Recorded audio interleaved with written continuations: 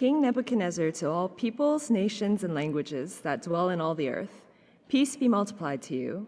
It has seemed good to me to show the signs and wonders that the Most High God has done for me. How great are his signs, how mighty his wonders. His kingdom is an everlasting kingdom, and his dominion endures from generation to generation. At the end of the days, I, Nebuchadnezzar, lifted my eyes to heaven, and my reason returned to me, and I blessed the Most High, and praised and honored him who lives forever. For his dominion is an everlasting dominion, and his kingdom endures from generation to generation.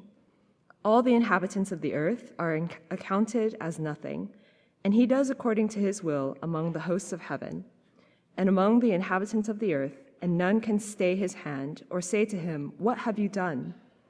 At the same time my reason returned to me, and for the glory of my kingdom my majesty and splendor returned to me. My counselors and my lords sought me, and I was established in my kingdom, and still more greatness was added to me. Now I, Nebuchadnezzar, praise and extol and honor the King of heaven. For all his works are right, and his ways are just, and those who walk in pride he is able to humble. The word of the Lord. Thanks be to God. Almighty Father, in that reading we just had, Nebuchadnezzar, king of Babylon, praises you because you are able to humble those who walk in pride. And then in the second reading, we hear about Jesus humbling himself. That you are a God who in Christ humbled yourself. And that was Christ's path to glory. And all of that is so counterintuitive to us. And yet I pray that you will give us hearts that treasure humility, hearts that desire and long after the process of being brought low by you that we may be exalted in you. And do whatever is necessary to get that done in us. Make us a people for whom humility is the default disposition of our souls, the humility that rejoices in you and knows that joy that only you can give. So will you come now and be our teacher, and will you help us to hear what it is that you have to say? And we ask this in Jesus' name. Amen. Please sit down. And if you would keep an eye to both pages 8 and 9 in your service sheets. We're continuing our series in the Old Testament book of Daniel. Each week we've been reading a little portion of Daniel. Today we're reading a portion that we read last week, only last week we read a lot more. So that first reading is the intro and the conclusion of Daniel chapter 4. We're skipping a bunch in the middle, but we looked at that last week and we'll review some of it. But today we're going to talk a little bit about humility. Do you notice there at the very end of that first reading, Nebuchadnezzar says, he's praising God, and he says, those who walk in pride, God is able to bring into humility, able to humble. We're going to talk about that a little bit. But here's the thing about humility. Humility is like an extremely undersold virtue, right? Like there's not like a high endorphin release when we talk about humility. Do you know what I mean? Like very few people say, oh, humility, man, I've always wondered, how do we get more of that? Do tell. It's just not one of those ones that really compel us a great deal. It's a little bit like humility. It's kind of like, oh, yes, and I suppose medicine is something I should take too. But I want to say that it's actually something that should really excite us. And here's why. There's lots of reasons. But here's one reason. Humility has a remarkable capacity to neutralize some of the scariest dynamics in our own lives and in our world. What do I mean by that? Well, just think about the book of Daniel. We've been talking about this for several weeks. The book of Daniel is set within the ancient empire of Babylon. So it's set about 2,500 years ago, something like that. And the Babylonian Empire, we've been seeing this each week, was just an empire drunk with its own power. And that was a dynamic that started right at the very top. Nebuchadnezzar was king in Babylon, and we've seen this. He worshipped power. He was arrogant, and as arrogant as he could be. And that power addiction and that pride in Nebuchadnezzar led him to do very, very bad things, right? So, I mean, just for instance, here's a little bit of his resume. He was a very powerful king, and he invaded weaker nations that bordered on his. He notably invaded Israel. He destroyed the capital city of Jerusalem. He leveled the temple. He plundered its national treasures. He took many of the people into a forced exile. He conscripted some of those exiles into his service, one of whom was Daniel. Another of them was three guys called Meshach, Shadrach, and Abednego. And when they conscientiously objected to something that the king wanted them to do, he threw them alive into a burning fiery furnace. Like, this is a bad guy. And it is his power addiction and his pride that animates his evil. And then, quite abruptly, we get chapter 4, what we just read, and it appears that everything changes, almost on a dime. This is Nebuchadnezzar speaking in his own voice. And it's shocking because he speaks as a man who has been humbled. This is the first time that we get Nebuchadnezzar speaking where he's not threatening violence. Almost every time he speaks up until this point, he threatens violence to somebody at some point. But here, he's not threatening violence. He's trying to persuade his readers, not coerce them. And he speaks, at the very beginning, he speaks of peace. It's a remarkable shift. And Nebuchadnezzar here in this passage is describing an experience of transformation that has humbled him in a very profound way. But very importantly, he doesn't speak as somebody who has been humiliated. Do you know the difference? When somebody is humiliated, they've been treated cruelly and in such a way that has put them down. But he speaks of this process of being humbled. And Nebuchadnezzar does not speak about it in a way that's bitter. He speaks about it in a way that he's thankful. He's thankful for the experience of being humbled. And he's writing to his entire empire here because he wants his readers to experience the same thing. Now, I want you to just slow down and consider how profound this transformation and shift is. And I don't think we have to reflect too much to see its significance. I mean, we live in a world, am I right? We live in a world where power addiction and pride and arrogance just seems to exert a gravitational pull upon us. Am I wrong? And that power addiction and that pride and that arrogance that exerts a kind of gravitational attraction upon many of us and upon our culture, our society, and our world very often expresses itself in terrible cruelty. Some of the most frightening dynamics in our world is tethered up in this. And you can see that in Eastern Europe, can't you? I mean, just look at your news feed. You don't have to scroll far. But it's not just way out there. It's also at home. There are some of the dynamics within our own culture, within our own nation, within our own city, within our own community. Some of the most frightening dynamics can be boiled down to things like power addiction and pride. You can see it within the church. And Emmanuel, if you have any self-awareness at all, you can look within your own heart and see its echo. And that's why I want to ask the question, what is it that can make Nebuchadnezzar free? Because I also want to ask the question, what is it that can make us free? And in this story, God begins to transform Nebuchadnezzar by giving him the gift of humility. And so what I want to do is I want to show you 3 ways God humbles Nebuchadnezzar. And it's 3 ways that God wants to humble us too. Here's the first one. God humbles Nebuchadnezzar by displaying God's comprehensive authority.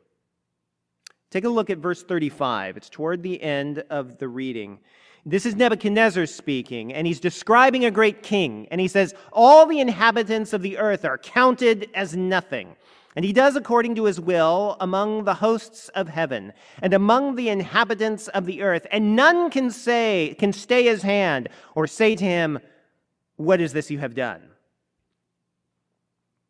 Now, if I read that out of context, and somebody told me that that was Nebuchadnezzar speaking, I would not be surprised to hear that that is Nebuchadnezzar speaking. But out of context, I would have assumed that Nebuchadnezzar is speaking about Nebuchadnezzar's self. Right? This is exactly the sort of thing that Nebuchadnezzar would say about Nebuchadnezzar, because most of the time, he's a puffed up, braggadocious, arrogant man who worshiped his own power. And his pride was continually reinforced because he was surrounded with people whom he could dominate. And there were very few other people around in his world that could go against his will. But all that changed when he slammed up against the God of Israel. But he didn't slam up against the God of Israel in the context of battle. Nebuchadnezzar had already defeated the people of Israel. And when Nebuchadnezzar defeated the people of Israel, and when Nebuchadnezzar destroyed the temple of the Lord in Jerusalem, almost certainly he concluded that he had defeated the God of Israel. But it ended up he had miscalculated. Look at the reading. As I said before, this is an intro and a conclusion to Daniel chapter 4. And in the middle, we get a story about how Nebuchadnezzar temporarily lost his sanity. We read this last week, if you were here. Let me remind you. Everything was going really, really well for Nebuchadnezzar. He was at the top of his game. But then Nebuchadnezzar had a bad dream. And he called in Daniel, who was one of the forced exiles from Jerusalem, and he asked Daniel to interpret the dream. Daniel interprets the dream, and he says, Nebuchadnezzar, this is a dream from God, and it's a warning that's telling you to repent, or to turn around, to reform. And Daniel says, if you don't repent and turn and reform, then the God of Israel is going to suspend your power. But Nebuchadnezzar doesn't really buy it. He's a bit skeptical. He's an agnostic of some type, at least to some extent. And he carries on with his arrogance and with his pride and with his abuse of power. And then he slammed up against the God of Israel. Not in battle. He slammed up against the God of Israel, and he lost. And specifically, he lost his sanity. And we don't know all the details, but he lost some of his cognitive function, and that led to the loss of his political power. But what's more important than what happened is the lesson that he learned from it. Previously, Nebuchadnezzar had thought that he was his own king, and he had a lot of evidence to back it up. Previously, Nebuchadnezzar thought that he was his own sovereign authority, that he lived an autonomous life, that he called the shots in his life and in his world. But then he became weak. And in his experience of weakness, he came to see that what he thought was true of himself was actually true of the God of Israel. He came to find out that God and not himself was the true authority within his world. And he learned that God and not Nebuchadnezzar held comprehensive authority. Now, let me just pause here, Emmanuel. One of the things that we like to talk about here at Emmanuel is deep transformation. We want to be a people who are deeply transformed. We don't want to stay the same. We want to change, and we want to change in a good way. Deep transformation, real spiritual conversion, always begins with this insight. It begins with the insight that God and not me is in charge. That God is in charge in a way that we can never be in charge and in a way that we shouldn't try to be in charge. And even as I say that, it's possible on the one hand to kind of say, oh, well, sure, yeah, I mean, that kind of makes sense. It's also, if you feel the bite of that reality, it is likely to trouble you. And we'll come back to that in a second. But if it does trouble you, that's a good thing, because Nebuchadnezzar, it was as he wrestled with this idea that he was not in control of his own life, but that God was the rightful king and he wasn't. It was as he wrestled with that's what led to his transformation. So the first way that Nebuchadnezzar was humbled was that he was humbled before God's comprehensive authority. But you have to follow that immediately with the second way that Nebuchadnezzar was humbled. And the second way that Nebuchadnezzar was humbled is he was humbled before God's just authority. Think with me here. The idea, just like I was just saying, the idea that God is sovereign, in control, in charge of everything, and specifically in charge of my life and your life, that is not a straightforwardly, obviously good news idea, right? For a lot of us, we want to be in charge of our own lives, and we want to be in charge of our own lives for really good reasons. For a lot of us, we can't imagine trusting anyone other than ourselves for our final authority in our life. Like, how could we possibly trust somebody that much? My life, my choice, and if anyone claims authority over me, that must mean that they are a tyrant, and no one wants a tyrant. And so all this rhetoric about God being king and being the rightful authority in my life, all that can sound horrible, because what if God's a tyrant? What if he's like Nebuchadnezzar, only bigger and stronger and more engaged in the details of my life? That sounds like a nightmare. Can you see it? Okay, but go back to Nebuchadnezzar, because here's the thing about tyrants. Tyrants always recognize other tyrants. And tyrants often use each other, they often fight against each other, but the thing they never do is trust each other. But look at the last line in the reading. Nebuchadnezzar doesn't resent God. Nebuchadnezzar admires God. He's clearly, in some level, trusting God. Verse 37 says, "Now I, Nebuchadnezzar, praise and extol and honor the King of heaven." He doesn't seem to be doing this through gritted teeth. "For all his works are right and his ways are just, and those who walk in pride he is able to humble." What I'm trying to show you is that King Nebuchadnezzar consents to God's kingship and authority. It's not that God exerted power and it forced Nebuchadnezzar to his knees through gritted teeth. It's rather that God used his power to bring Nebuchadnezzar to see something he hadn't seen before. He brings him to see his own pride, his own abuse of power, his own sin, and simultaneously, at the same moment, he's able to see that God is right and just and good. And it's as those two things come together that he gives his consent to God. Look at the top of the reading. Look at verse 2. He says this, "It seemed good to me to show the signs and the wonders that the Most High God has done for me." Can you hear it? Not only consent, there's gratitude there.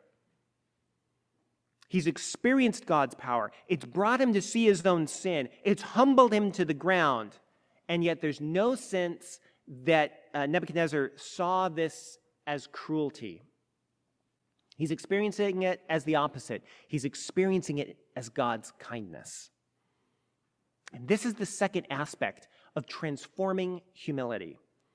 We're transformed when we see that God's authority, that God is king and I am not. But at the same time, we have to see God's justice and his goodness and his kindness, and that these things go together. And we won't be humbled towards transformation until we see God's goodness so clearly that we can consent to his authority. Now, this is where I want you to slow down and I'm going to shift just a little bit. Because this explains one of the main reasons why Christian humility always grows from considering Jesus' death and resurrection. Why do I say that? Because Jesus' death and resurrection shows that Jesus is the opposite of a tyrant. Jesus' death and resurrection shows that he is a king with comprehensive authority, but it shows that he is a king who is humble and just and kind. And you can see that in our second reading. The second reading comes from the New Testament letter of Paul to the Philippians. And the Apostle Paul is describing Jesus Christ. And in a remarkable way, he says that Jesus' death, Jesus on the cross was his moment, get this, of enthronement. He says, Jesus Christ, who was in very nature God, did not consider equality with God a thing to be grasped. He wasn't, in a sense, a power addict. He wasn't holding on with white knuckles. But no, he let it go. And he embraced servant, the identity of a servant, and he became human. And he became obedient to the point of death, even death upon the cross. And it was almost like God, the Father, had always been looking for the kind of king to whom he could entrust final authority. He had always been looking for a human who could bear the weight of comprehensive authority in this world.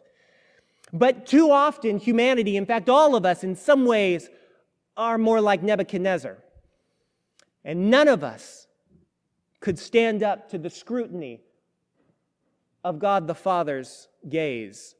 But then when he looked at Jesus Christ, his eternal Son, who had become human and who was obedient and humble to the point of death, and that when he saw Jesus Christ, his beloved Son, experiencing torture and death and forgiving his enemies in that moment, it was as if God the Father looked at him and said, "There it is. That's my king. That's what a true king looks like." Therefore, because of the cross, God highly exalted him and gave him the name that is above every name, that at the name of Jesus Christ, every knee should bow and every tongue confess that he is Lord and that he is Lord of all. The cross and the death of Jesus Christ was the moment of enthronement where God said, "That's my king. That's a true king." And when Jesus rose from the dead, it confirmed that he was in fact a king over all. And one of the things that's so important for us is for this. If God the Father looks at Jesus and says his humility and his obedience and his self-sacrifice qualifies him to be entrusted with ultimate authority, then it also means that we can look at Jesus Christ and say, your humility and your obedience and your self-sacrifice qualifies you to be my authority in my life. And as we entrust Jesus with final authority in our lives, humility begins to grow within us, and the pride and power addiction that exerts a gravitational attraction on our souls begins to die. And that is the humility, Emmanuel, that leads to transformation, and we've got to have it. So, Nebuchadnezzar is humbled in the face of God's comprehensive authority. Nebuchadnezzar is also humbled in the face of God's just authority. He's good. But then finally, he was humbled before God's eternal authority. Go back to the top of the reading. Look at the little number 3, verse 3. Nebuchadnezzar says, "How great are his signs, how mighty his wonders. His kingdom is an everlasting kingdom, and his dominion endures from generation to generation." Do you see how it says that God's kingdom doesn't end? It's perpetual. And that is an essential conviction of Christian humility. And here's why. Emmanuel, every single generation is tempted to think that God may have been relevant in ages past, but not so much in this generation. Just imagine you're living in Babylon. Imagine, actually, you're living in Jerusalem, and you belong to the God of Israel, and then Babylon sweeps in and destroys everything and carries you off to Babylon, and you're sitting there, and you look out and you see the temple of Bel, and you see all these other temples, and you see the power and the might of Babylon. Wouldn't you be tempted to conclude that the God of Israel was an obsolete thesis, an obsolete hypothesis. Clearly, I would have thought, if I were there, that the God of Israel, loyalty to the God of Israel would evaporate. Clearly, Babylon was the future. You know, the funny thing is, the empire of Babylon didn't last that long.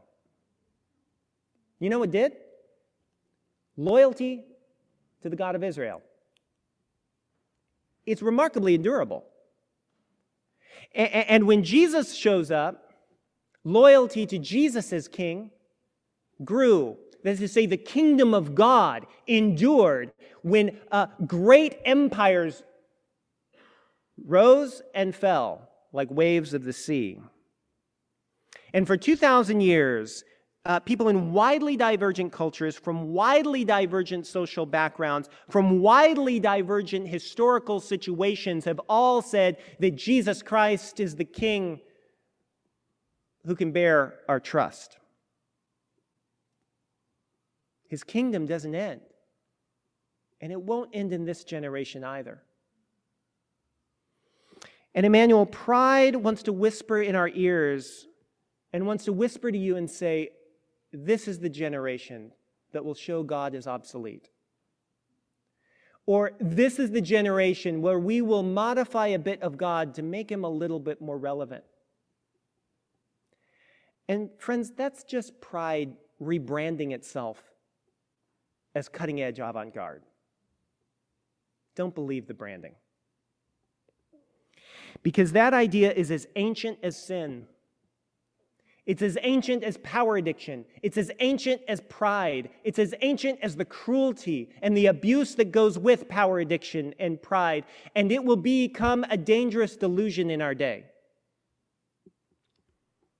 And on the other hand, there are a few things that this generation needs more than a church of Jesus Christ which is humbled before his comprehensive authority and humbled before the goodness of his authority and his sacrifice and his love and his kindness and his justice, and is humbled before the perpetual eternity of his kingdom. We need that kind of humility.